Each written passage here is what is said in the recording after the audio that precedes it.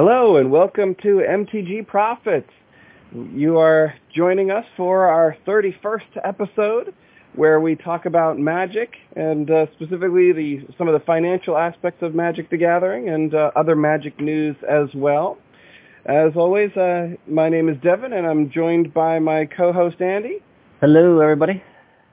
And I think we're, as per usual, got to plug the website. Make sure you check out mtgprofits.com.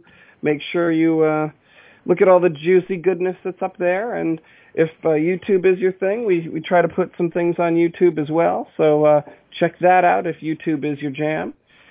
And I think we'll start off with a little bit of news items. I think Andy's got some juicy tidbits. Absolutely. There seems to be like a lot of things going on lately, as usual. This one I saw just the end of last week, I guess it was, about a pro Magic player accused of harassing women and thusly removed from one of the Magic tournaments because of it. He was dropped from the previous weekend's first ever $1 million tournament, and there's been some, I guess, discussion about what exactly going on, but his name was Owen Turtenwald, and he was ranked among one of the world's top Magic players, and he's been that way for about a decade or so. He won a bunch of Grand Prix tournaments. He got a Player of the Year. He was a Hall of Famer. He's, I guess, a Twitch streamer. And he receives a good chunk of change from Magic Income a year. But and he gets a big following on Twitter and all that kind of stuff, social media things. But also a part of the Channel Fireball team as well. Okay. Yep. So he was removed from the tournament, and there's a tweet from Wizards announcing that. And otherwise, it was basically all silent. But there was one other person who came forward and gave some evidence. But basically the story was that he had some predatory behavior toward other female Magic players over numerous years. So he pursued these women sexually and romantically, even after they turned him down, and he kind of harassed them. And that a lot of the women, I guess, in the community had heard about him, and just, generally made these women feel uncomfortable. It's like that general sleazeball style. Yeah, it seems that way. Yeah. It's kind of a shame. It's like, it's funny because they'll have these, pro players, and these guys are like, supposedly, paragons of the community, and it's funny because, like, with some frightening regularity, you'll hear, like, stories like this, and you're like, how do these guys make it so far, and, like, nobody sort of brings this stuff up, Same thing with the cheating. It's like cheating seems to run rampant, and, like, bad behavior seems to run rampant in the community, especially, like, at these upper echelons of competitive play. You're like, why do we have these loser cheaters and little scuzzballs up here? Mm-hmm.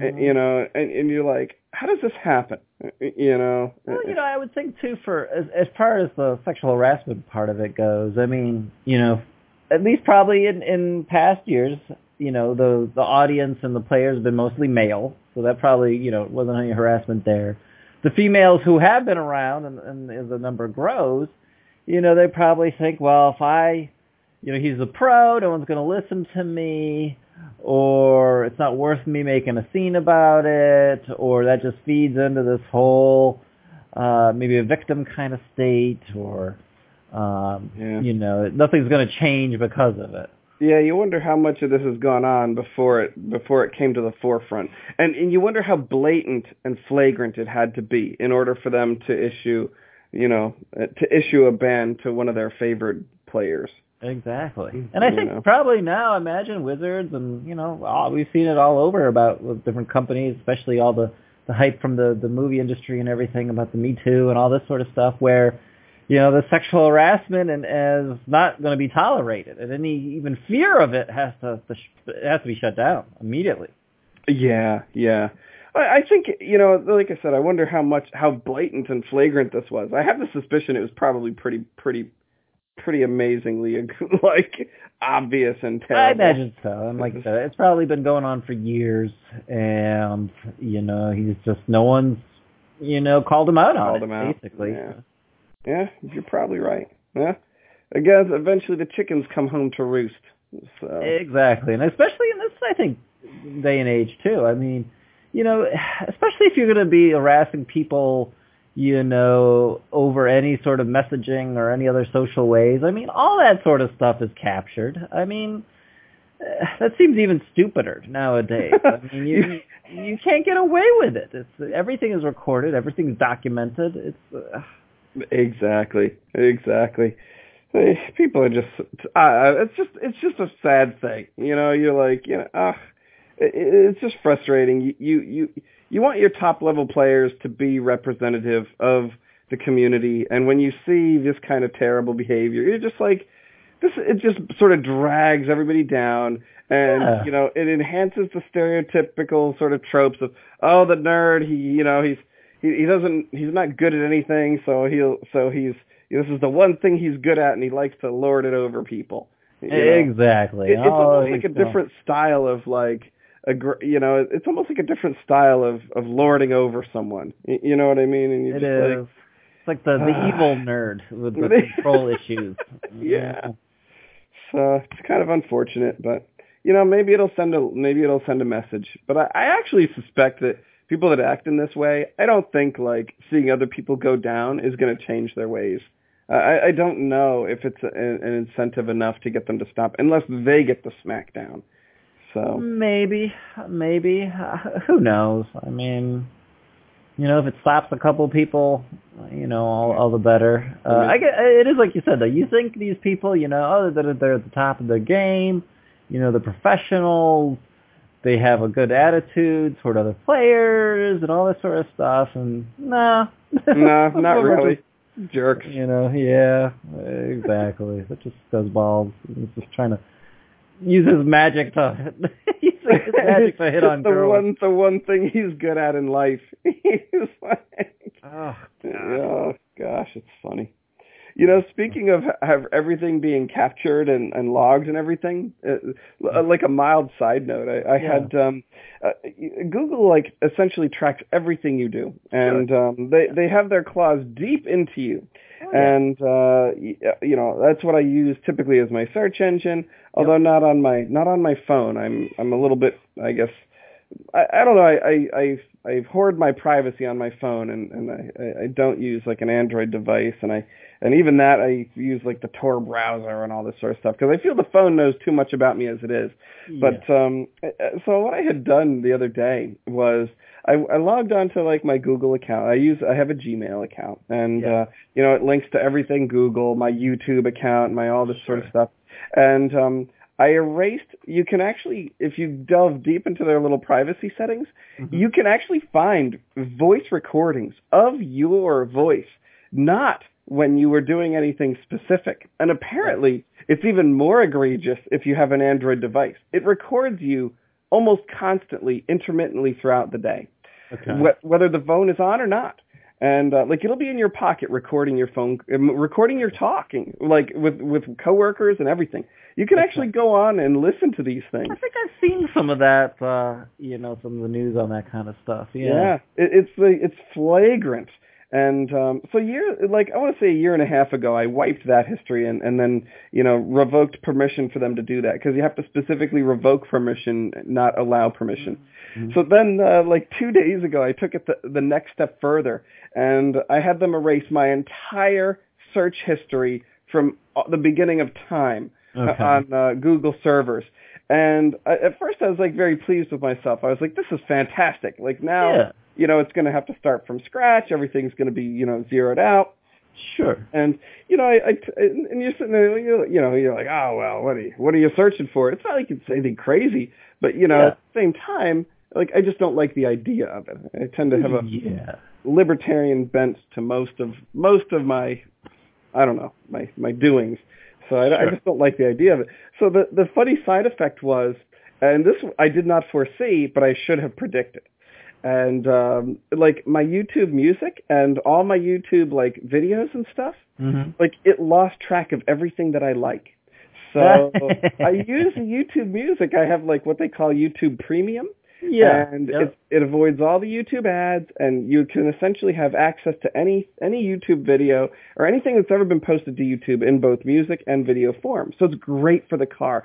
It's like a superior version of Spotify. Okay. And because it has everything. Like everything is on YouTube. And whereas Spotify has some gaps. So it's basically like enhanced Spotify. And it gives you the advantage of having no YouTube ads ever or any ads across any Google product. It's like $10 a month. Sure. So it lost track of all the music that I like to listen to. It lost track of every video that I've ever watched. So now it's hitting me with recommendations for videos of videos that I've already watched. And I'm like, oh no. And you don't think that's a problem until you realize like years of videos it thinks that I haven't seen, and it thinks that I might like based on my now current search. So it's funny how you say like everything's being tracked and logged. It's like, well, it is, but maybe be careful with what you do away with, just in case it make your life. Yeah, that's kind of funny that it's like the opposite effect. Kind of by getting rid of it has actually caused problems of its own. Exactly. It was like I had been benefiting from their tracking of my likes and dislikes and my searches and everything. But I still do feel like it's ultra intrusive. Like, and I don't know if you've ever experienced this. You may have. Have you ever been talking with someone about some product that you may want to buy, and then like within 3 days see an advertisement on the internet about said product without you ever searching for it specifically? I don't know if I can say that I have specifically. I can definitely say from searching and things, I'll see ads come up based on my searches and surfing, but I've seen it happen to like people at work where they'll be talking to me about some product or some service, and within 2 to 3 days, like it'll show up as an ad on their and they wouldn't have ever typed it. They just spoke it. Yeah. So sort of funny, but so I do feel it's a bit too much, but maybe I was a little overzealous in removing my entire. Maybe I should have taken a lighter touch to then destroying all the data they had stored. Yeah, exactly. So maybe don't make that mistake. It's I don't know. It's a digital world now, and I guess. It's depends on what you value in that. I don't know. I feel like I don't do anything particularly nefarious or special, so and it's already all integrated into my life. So I just feel like I don't want them like selling my likes and dislikes to people without my knowledge or permission, and that's what they do as a general rule. Like you know what I mean? They're making money off you indirectly, maybe. Exactly, or actually directly. Like basically, we become the product that they sell. Yeah. And I feel like I should be at least, allowed to have some say in that process. But yeah. But you're getting all these free stuff from it. I don't know. I don't know about how much that's worth it. I don't know. Yeah. But I guess that's a conversation for a different time. Yeah, that's a different podcast right here. Your digital life. Devin's privacy podcast. Yeah. I should come up with a system where I talk about that. I could go on for hours. Oh, goodness. Hours and hours. But I guess back to Magic. So back to Magic. There has been a little bit of an influx, and I shouldn't say a little bit. Apparently, it's across the board a relatively large influx of new players to the game, and the game seems to be on the rise. And the possible reason for it is the arena. They're actually starting to see a shift in demand for paper product as well as see, the problem with the digital is we don't know how many new users they have, but the we paper don't really have any stats on that. Yeah, the paper is a little bit easier to track because we can sort of get a handle on how much of the product is being sold, although they make that more challenging as well.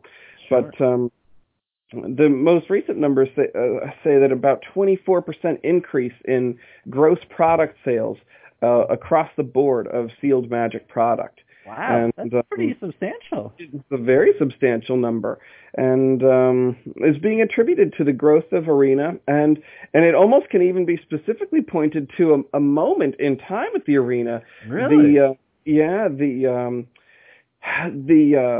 popular YouTube, I guess, personality, the PewDiePie, had played some Arena, and he had streamed himself playing Arena. Okay. And it was funny because within 2 weeks of that moment, Arena logins more than tripled. So wow. Very substantial uptick in the amount of people investigating Arena for the first time.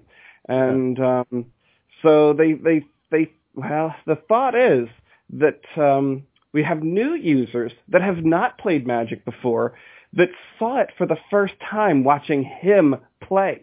Okay. And apparently he's an advanced player. You know, he's reached mythic level status. Oh, wow. Okay. And, so he knows what he's doing, and he's an old school player.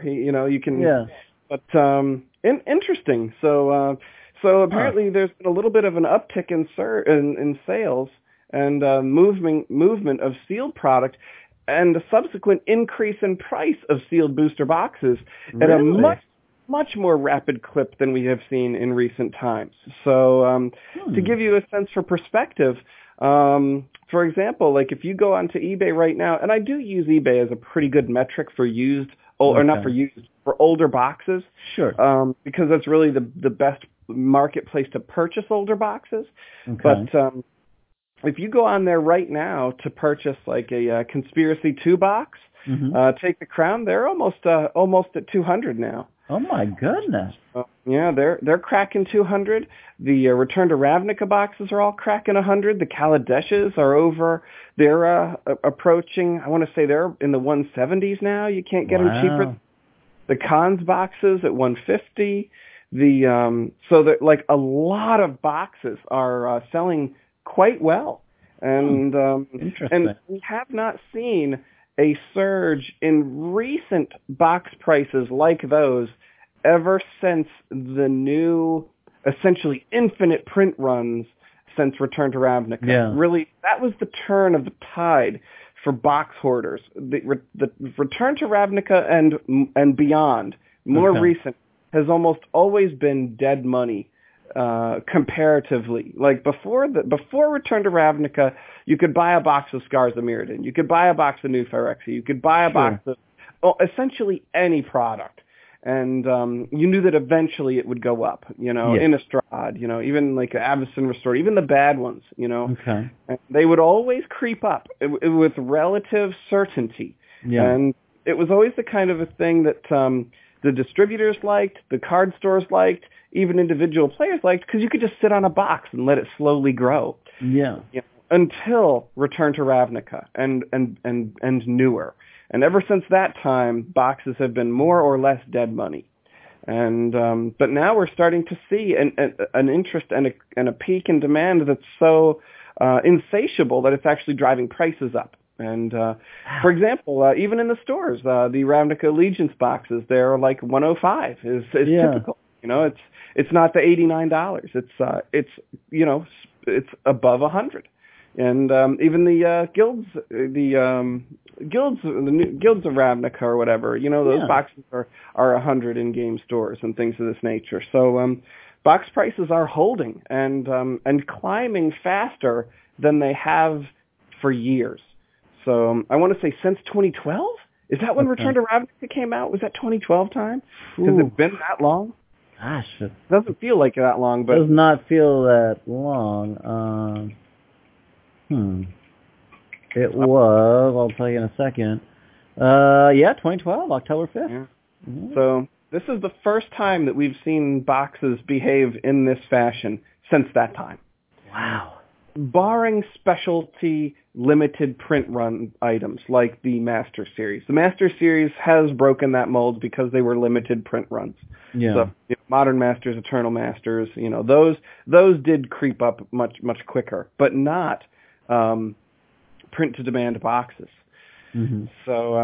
So it's interesting, and And I'm not saying rush out and buy boxes, but if you have, it's nice to see. It's nice to see. Absolutely. The box price is creeping, and I know it's got to be great for stores just because they've been just getting destroyed. Yeah.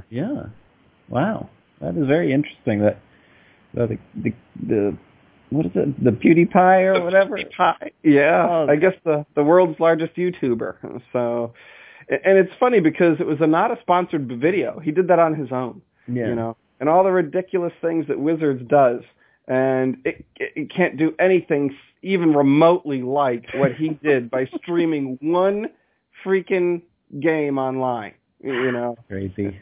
Like, can you imagine the power that has to move a product? Imagine if you could get your product on his, or he plays your product online and 60 million people see it, or some ridiculous number, or even 8 million. Yeah, absolutely.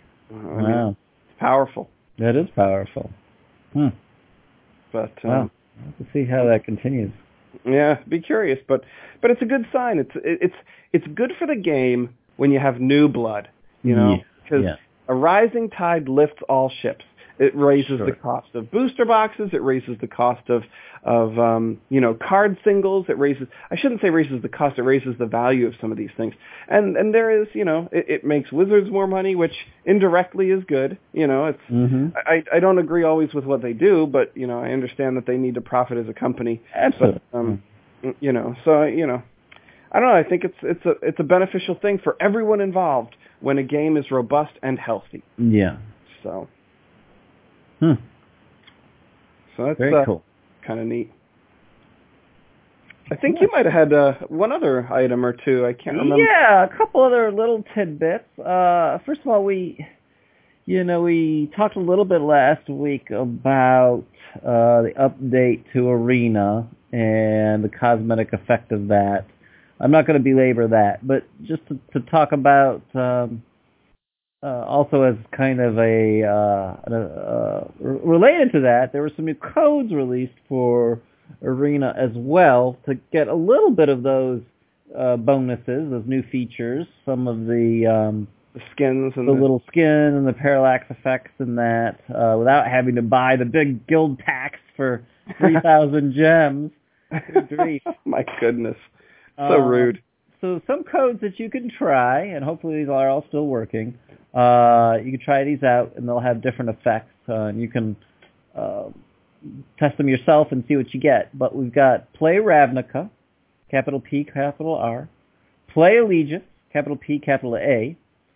Starter Styles, all caps. Super Scry, capital S, capital S. Parallax Potion, capital P, capital P. Foil Fungus, capital F, capital F. And these are all one word. Shiny Goblin Pirate, capital S, capital G, capital P. And Sparkle Druid, capital S, capital D. So all one word. Try out these codes and enter the code part of Arena to get some free bonuses for that. That is a substantial amount of codes. Yeah. Those last 6 were just added literally like a week ago. So people need to go to the website to absorb this information. Yes. We'll post these out there. You can check it out. And also as an aside on that, too, I'll send a picture, but I was in a local Target the other day, and their Magic section and card section in general was kind of a heaping mess. It is a hodgepodge of crazy. It's just old stuff, some new stuff, stuff all over the place. It is wild at those places. Yeah. But anyway, I noticed something interesting, and I've never seen this. I don't think I've ever seen it at any of the local Targets that I go to. But they did have the Guild Pack, the Guild Pack booster pack. Really? So you saw them in real life, in the wild. In the wild, I saw it, and I bought one. This was a guild pack of, I guess a Simic guild pack. It was green-blue guild pack, and it says Ravnica Allegiance, Simic Theme Booster. And it's 35 cards, and these were all Simic-related cards. and it included at least one rare or mythic rare cards. Okay. And it was the same price as a regular booster pack. The same price? Oh, my goodness. That is... I thought they were going to be more. I thought they were going to be 90% sure it was the same price. It came out to like $4.35 or something. Interesting. Definitely $4 something. And I tell you, the cards that are in here obviously are all themed, and this is actually a really decent pile of cards. This is almost enough to make a halfway decent Simic deck. That is pretty neat. I like the idea of that. I love that for casual players. I love it. So I think that's very interesting. Yeah, all this needs is a little bit of land, and it's good to go. I mean, I can play with this almost as it is. It's really not that bad at all. It's got some guild mages in it. It's got that Shark the Crab in there. Well, that guy ripped me a new one with that thing. Even for some of the commons and uncommons are good. It's got it had the Wilderness Reclamation. It had a persistent, what is it? The persistent petitioners. Yeah. Even both of those are both. It's an uncommon and a common, but both of those are actually worth a little bit. And the rare in this case was Zagana Utopian Speaker. I don't think she's really worth very much, but she's still a good addition to this. Yeah. One other interesting thing in this deck too, it did have a little I don't know what you call it, hint card or info card, tip card. On the back of that card was a Magic the Gathering Arena code, and this had the code Play Allegiance. Okay. So I wonder if that's where that code surfaced from, but who knows? That's possible. It seems like they do that. It seems like that code seems to have come up before. It seems like Play Guilds or something was one of them last time, or Play Ravnica was I just something like that. I remember typing Play something in before. Yeah, the Play Allegiance and Play Ravnica I think were both from before. Yeah. So, anyway, keep your eyes out. They might be in stores. You might be able to find them. They had a bunch of, for the other colors, there were some Rakdos ones, and honestly, I was probably looking, what was I looking for the most? I guess green, blue, and what's the other color? I'm trying to think what was the most valuable stuff. I know. See, that's you wonder if people just go do that specifically. You know what I mean? Like, yeah, let me find the most expensive mythic, and although knowing Wizards, they would probably put that at a lower ratio than normal boosters in the special boosters. Probably would rip you a new one like that. Exactly. I was probably thinking, maybe there's a chance that I can get a Planeswalker or a that Hydroid Krasis, I think was what I was going for. Oh my, that boy, awesome. So anyway, but so keep an eye out for that in stores. Yeah, absolutely. I guess the other big thing that you're talking about the popularity of the game and on the rise. I think there was a big popular viral event that happened. What was it? Friday, I guess. Okay. A certain trailer that was released. Oh my goodness! Yes, I saw this and I was very impressed. I was we always, crap on Wizards a lot, but I will say this is by far the best video they've ever put out, if you're talking about what I'm thinking. Yeah, and in case you were under a rock here the last week or so, there was a trailer for War of the Spark released, I believe it was on this past Friday. It was, I don't know, maybe a minute and a half or something. It was fairly short. But it was actually a very well done, exciting trailer. It was probably the best.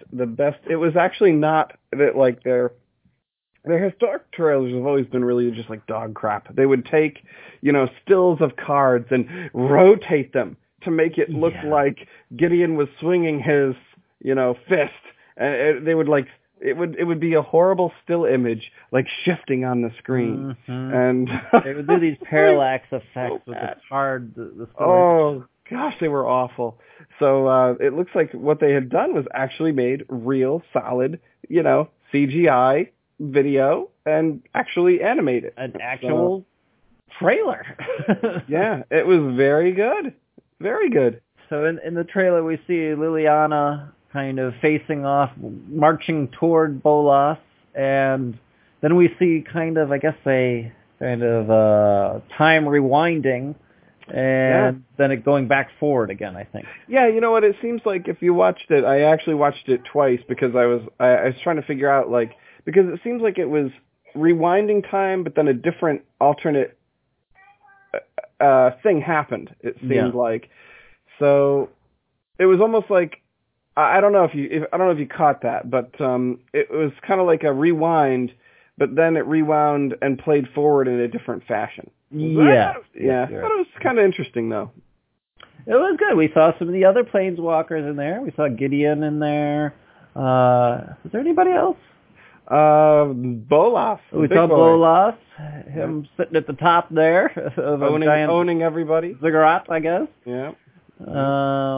It appeared that Liliana was potentially sacrificing herself at the end to fight him. Yeah, looks like she was getting her butt kicked really bad. Yep. Yeah. So definitely another strong, back to that kind of Amonkhet theme of all those kind of zombies and undead army and the whole ziggurats and Egyptian style kind of going on. Exactly. Yep. But we'll see. It's kind of curious. I was really it made me interested for the story slightly more just because the video was so good. Absolutely. Like I don't normally give a rat's ass about the story ever. Like I can't remember the last time I thought, "Ooh, I'm interested in the story." It's like, "Oof, I really can't." But now you're kind of curious. You're like, I thought it was that good. I thought it was that very good. well done. Yeah. I was like, interesting. And I'm trying to remember it was playing throughout the video was a song, and I guess it was a remixed version of another older song. The Linkin Park. Yes, Linkin Park.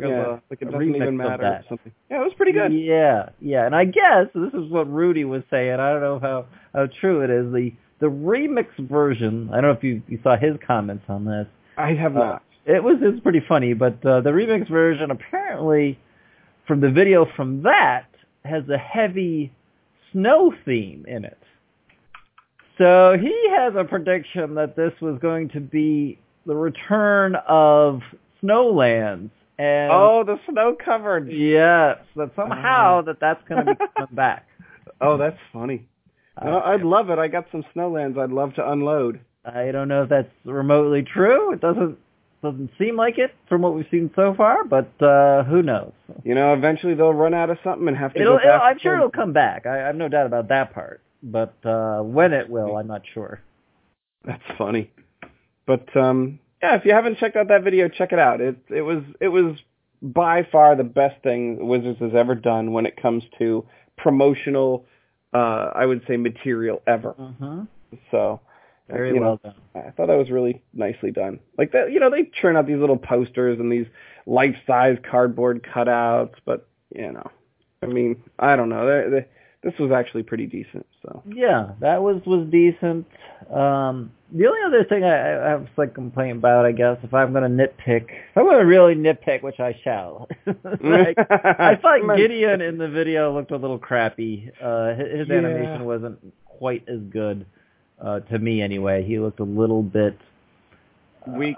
And he looked weak. His detail just wasn't quite the same. It didn't even look quite like him either. Like no. The face was stretched out. It was like, well, I'll give him a pass on that just because I don't know. I feel they did a good job overall. I but agree. You're right. The rest of the video was fine. But. Yeah, but I think you are right though. That could have been better. But fortunately, they didn't show too much of him. I think he's a a weak character anyway. Like story-wise, he's just super vanilla and super boring. And so, I think it's just as well they minimized him. And it's kind of funny, though, because they did such a good job on Liliana. She's super detailed, her face and her clothes. And her expressions. Looks terrible. They're going to spend a little extra time, like, juicing up the woman. It's like... Yeah, I mean, Bolas looks much better, too. I mean, yeah, he's very detailed. Anyway. It did seem almost like a little bit of lack of attention. Like, Gideon could have been just any regular soldier. Like, you would have really known, that's somebody special. Yeah, he was just could have been any other dude at any time, so. But, yeah, I don't know. And the other thing, I don't know if you've checked this out either. So, they're doing the previews and everything a little bit different. They're releasing the preview cards at a much faster rate. And to further the storyline in a different way, they're releasing, quote, scenes of cards. And the idea was these scenes would kind of give you an idea of storyline through the cards. It wasn't quite clear, at least to me, what that exactly was going to be. I guess I was expecting maybe larger artwork showing scenes, and then the cards would somehow be cut from scenes or be part of those scenes or something. I don't know if you've actually seen it, but I have not. If you click on the scene, it's just a list of cards. It's just literally the cards in a row together. Oh my, okay. So it's like groupings of cards that are related in the storyline. It's not a overall picture or any other larger tying together. It's just a set of cards that are related in order of the storyline. Oh, okay. So I don't know. I didn't really think that was... Get too much of that. I mean, yeah, you're like, oh, okay, nice. Pictures from the cards. Okay. I mean, it's not like, I don't know, it wasn't like some, large, full-scale artwork or scene. It was just literally the card with the full card and the text of the card, and that was it. Huh. Like, oh, okay. All right. I have not checked it out. Yeah, check it out. It's out there. I'll do so. That's funny. But I feel, I don't know, do we want to, I guess, go to since we're already on the topic, so the previews have started for War of the Spark. Gosh, yeah. They've been juicy, I would say. It looks like it may be a fun thing with all these planeswalkers running around. I don't know if we want to go full into this. Maybe maybe just some first impressions of it, and then kind of in later weeks we'll dive in deep. But may take a little bit more time than we have. Yeah, exactly. I think overall, they said that this was going to be a Planeswalker set, and that's true. We're seeing Planeswalkers like crazy. Out the wazoo. At all commonalities, at least uncommons, uncommons, rares, and mythics. I don't think I've seen any common ones yet, but I don't think they are prolific in number, and I'll be curious to see how well this goes. I anticipate this box selling like hotcakes. So we shall see. I know I already pre-ordered. I think you did as well. Yeah, I did as well. Yeah, we'll see. We'll see. I mean, it is interesting. I don't know if such the heavy Planeswalker, how type is going to, the impact of that is going to be, just as in a playing sort of fashion. Yeah. But you know what I thought was kind of interesting, and I thought probably kind of a good thing, when it comes to how they're balancing them, and my first impressions is that all of the I would say good planeswalkers obviously are going to be sort of the rare and the mythic style, and the lesser or weaker planeswalkers, the uncommon ones, they seem to have balanced that, because you're in your mind you're thinking, good lord, you got these permanent cards that are harder to deal with because they can't be destroyed by creature removal. Yep. What they've done is they come in with a certain amount of their planeswalker tokens, and they only go negative. Yes, so exactly. I thought that was pretty good, because it limits the upside potential of these guys in a way that is probably what they needed to do. Because could you imagine if you loaded a deck full of planeswalkers, and just, oh my gosh, it'd be overwhelming. So at least there's a limit to how much benefit you can gather from a planeswalker. Like, they don't all have ultimates. Absolutely. The weaker ones have only minus abilities. So my first impression of that situation is a good impression. I feel that's appropriate. Exactly. I agree with that. I think that was a good way of balancing off. And I'm sure, absolutely, that this was all story-driven. As in, the Planeswalkers are... I haven't read any of the storyline, really. I'm just going to take a total guess that they all somehow have been summoned back to Ravnica to fight Bolas, and their sparks are being drained out or something, and as a result, they're weaker, and that's why we have all negatives on them. Yeah, it could be. Who knows? Well, I don't know. I'll bet money that's the storyline. You heard it here first, without any sort of knowledge. That's my prediction. Andy uses his predictive powers. They're pretty... I don't know. This stuff isn't that complicated to figure out. Their storylines are not that intricate, detailed, or tricky. But yeah, I think that's good that they've made them all minuses there. And correct me if I'm wrong. Like, all of these weaker planeswalkers, they have a minus ability and a natural ability as well, which is something we don't really see in the typical planeswalker. That is true. They seem to have a passive ability, which I guess would be good because after you've used all your minuses up, they would still, for example, like prevent all combat damage that would be dealt to you, Yeah.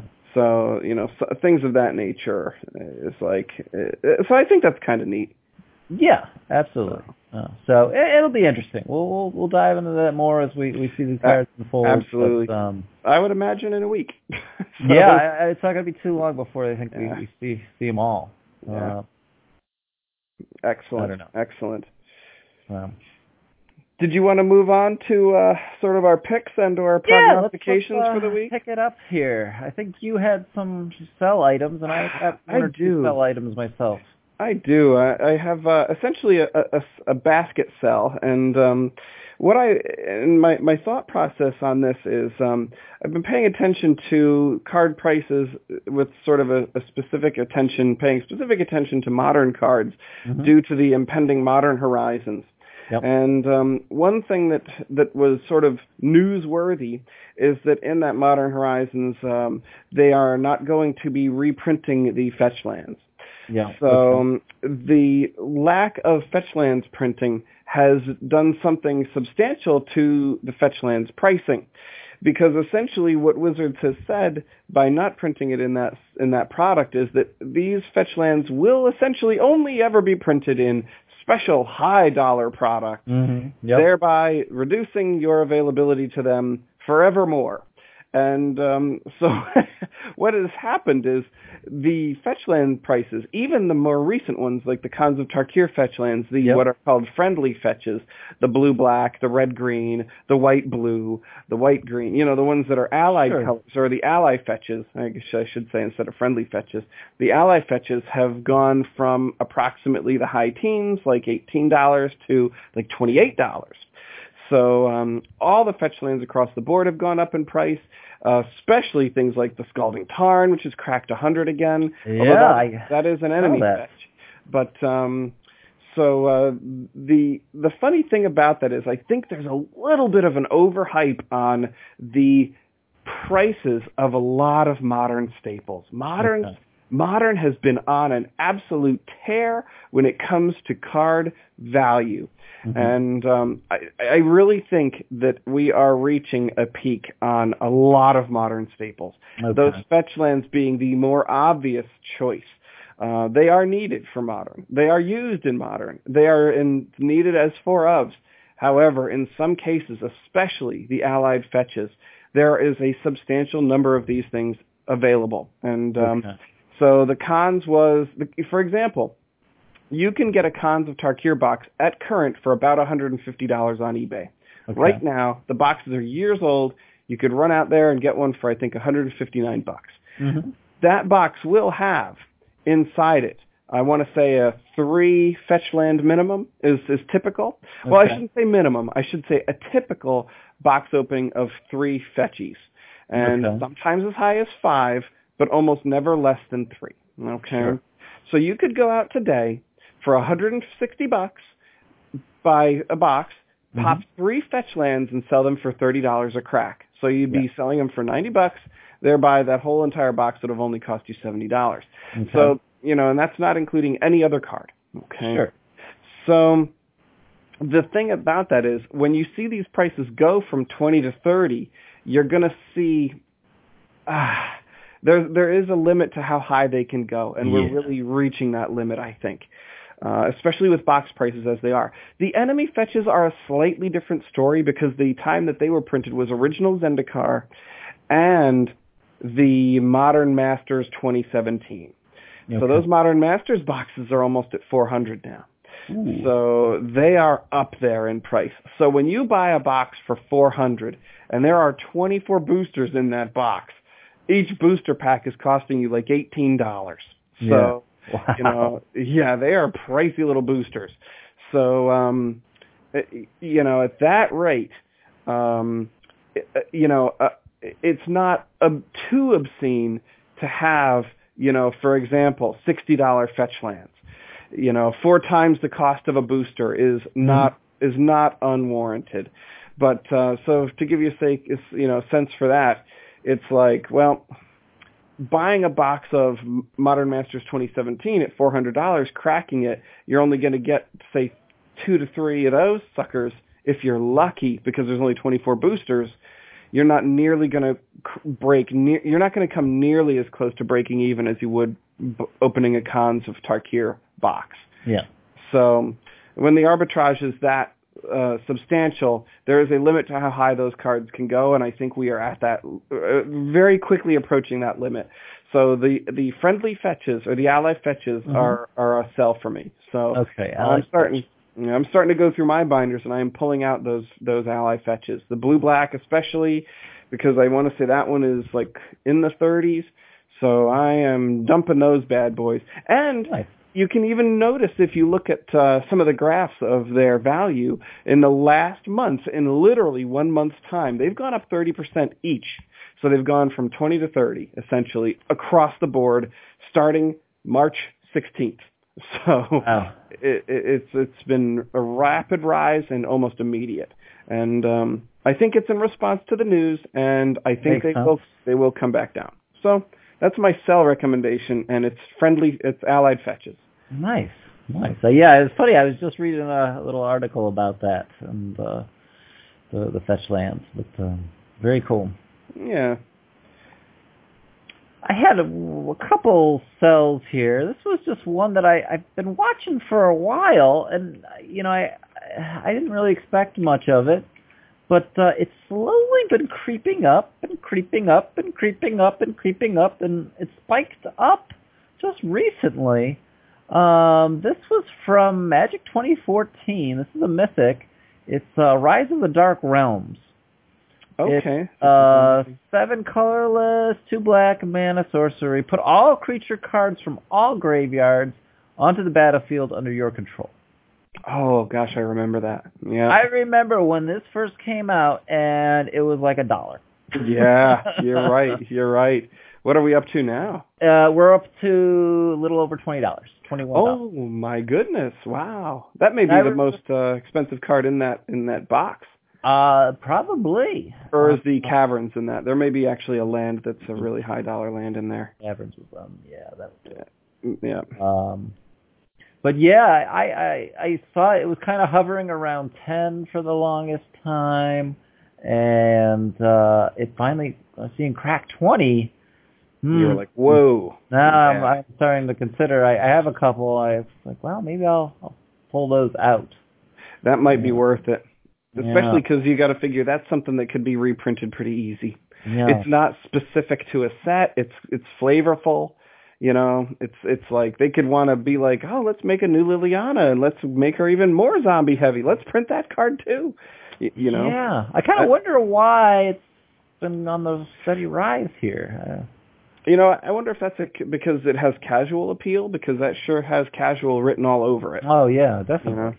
I mean, a lot of these cards that slowly creep up like that, those are the best kind of cards to own, because they creep up not because of some artificial spike, but they creep up because of actual demand. Yeah. When you see a slow incline like that, you know that it's organic demand where people just want the cards and they want them to play with and to use, versus when you see these crazy spikes. Sometimes it'll be some news generated thing or like the more temporary. More temporary. So you're holding an actual value store there until they reprint it and they give it the reprint hammer and destroy its value again. Yeah. So that's why it's sort of tough to always time these things, but it is good to pay attention. And I think that's a great case for that, where it's like, wow, this has been creeping up. It may be time to start dumping. So. Yep, exactly. The nice thing about cards like that is you have a little bit more wiggle room as to when to dump. You don't have to catch it just right. You've got a large window of time with which you can do it. Yeah, absolutely. Or at least until the reprint comes, then your time is up. Then your time. Then your time is over, because then it's sort of like you already missed the boat. But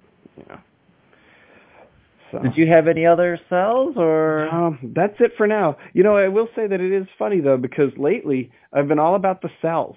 So it's like, sell this, sell that. And, but whereas normally I'm like, wow, I got to buy this and buy that. And, it's funny how I can tell, like, very specifically that my sentiment has shifted.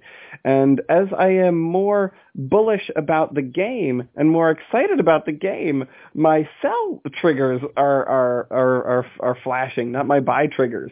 And, it's just, I think, because of the current state of the value of these cards, it's like, I just don't see them holding, and I feel like there is more value to be had elsewhere right now. So, where normally I'm sitting there thinking, wow, this card's only 25 cents. I'd love to have 4 of these, and now I'm like, well, I don't really need these cards. Let me dump them because they're over $12 or whatever. It's funny how my sentiment has shifted. So, but you know what? We got to change with the times. So it's you buy when it's cheap and you sell when it's high. If you can do that, you can do well. It's just always hard. It's hard to predict. Absolutely. But that's why the listeners have us. They can listen to our predictions. Yes. You guys are so lucky to have us to tell you what to do. That's right. So, and I was thinking too, I'm going to have to do like a massive reorganization, and that's going to be a little bit of a project for me. I want to show all of our past picks and what they've done, because it is long overdue. And I'm going to make that a pet project so that we can list that on the website to show, here's what we picked, here's when we picked it, here's what we said it was, and here's what it is now. Yeah. And I'd like to create a list that we can use sort of moving forward, because anecdotally, looking back, we've done quite well. So I think it's really interesting when you can get that kind of history and really see what has actually occurred. Yep. So that's gonna be a pet project over the next, I don't want to say week, because that's extremely unlikely, but I would say over the next month I should be able to put that out. Okay, you heard it here. That's right. You're on record. Wow. That's right. So it's funny. So that's going to be something that I want to do, and so I'll get to work on that. And so that's all I've got for the week, I think. Yeah. So two other really quick sell things. One I noticed has been creeping up here is It That Betrays. That that one's up to $12, I think. Yes, about $12 now. Saw that. I think I got a bunch of those bad boys. Yeah, and I'd have to look closely. I know it was reprinted in one of the dual decks as well. Eldrazi versus somebody. Yep. Zendikar versus Eldrazi. Yep, you're right. I hope that version is still as valuable, or is still. It's my understanding that version doesn't have a different altered symbol. Is that correct, or does it have It must have a different symbol. No, I assume it has a different symbol. Yeah, you're probably right. It probably does. But that's one to get rid of. And this other one this has been an expensive one for a long time, and this is really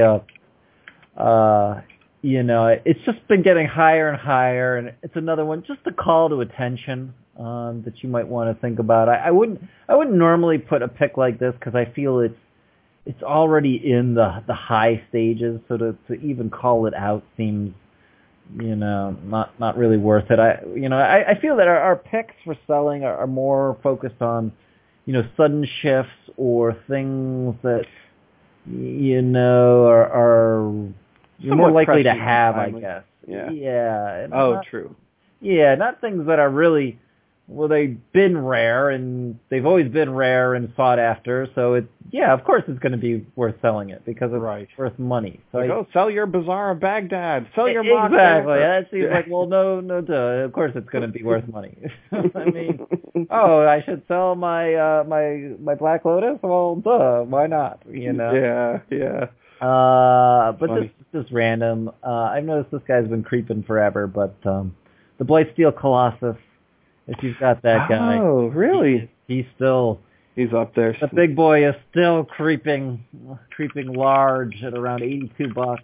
Whoa, my goodness, I didn't realize. Yeah. Holy cow. I did not know he was He so is high. a true monster. Wow. I remember way back when he was under 10. Yeah, yeah.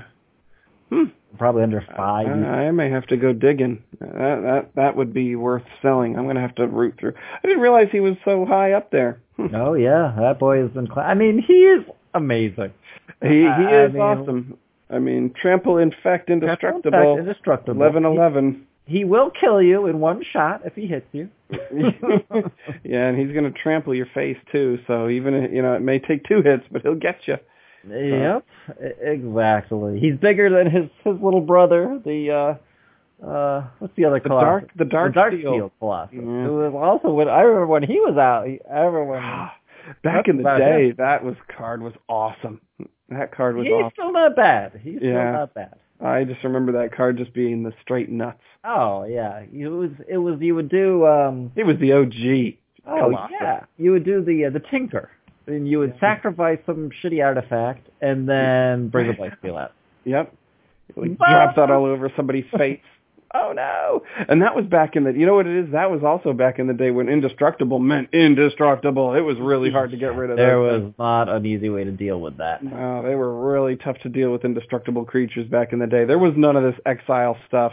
I mean, it was like, it happened, but it was rare. It was not a common thing. You didn't have these...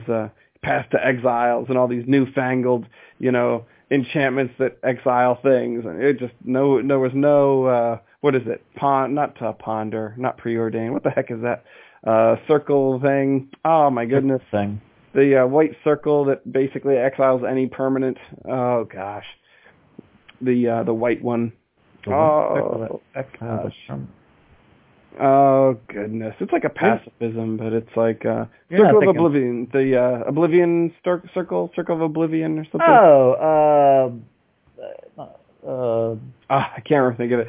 But anyway, there was none of that. A path to Oblivion. It was something of Oblivion, I think. Yeah. You're right about that part. Yeah. Yeah, but anyway, so the O-ring. The O-ring, the Oblivion ring. Thank you. Yeah. There was none of that stuff back in the day. You know, so you dropped the Darksteel Colossus on somebody, they were on a pretty harsh clock. So I mean, you could drop him as early as turn 3. It was that's exactly right. If you used the Tinker. So that was just the stuff. So. But I guess this is the Big Brother version. The Big Brother of Might. So awesome. Excellent. So keep posted. So sell your allied fetch lands. Also sell Rise of the Dark Realms if you have it. It that betrays. It's time to betray him. Yeah, and I agree on that. the Blightsteel Colossus. If you want a big shot of money, get rid of him. Nice. He's definitely worth it. And we'll have more discussion on War of the Spark coming up. And as always, check out the website, check out the YouTubes, and check out some of the arena games. We'll get more of those out there, too. Very good. So until next time, may your picks always be profitable. We'll catch you later. Bye-bye.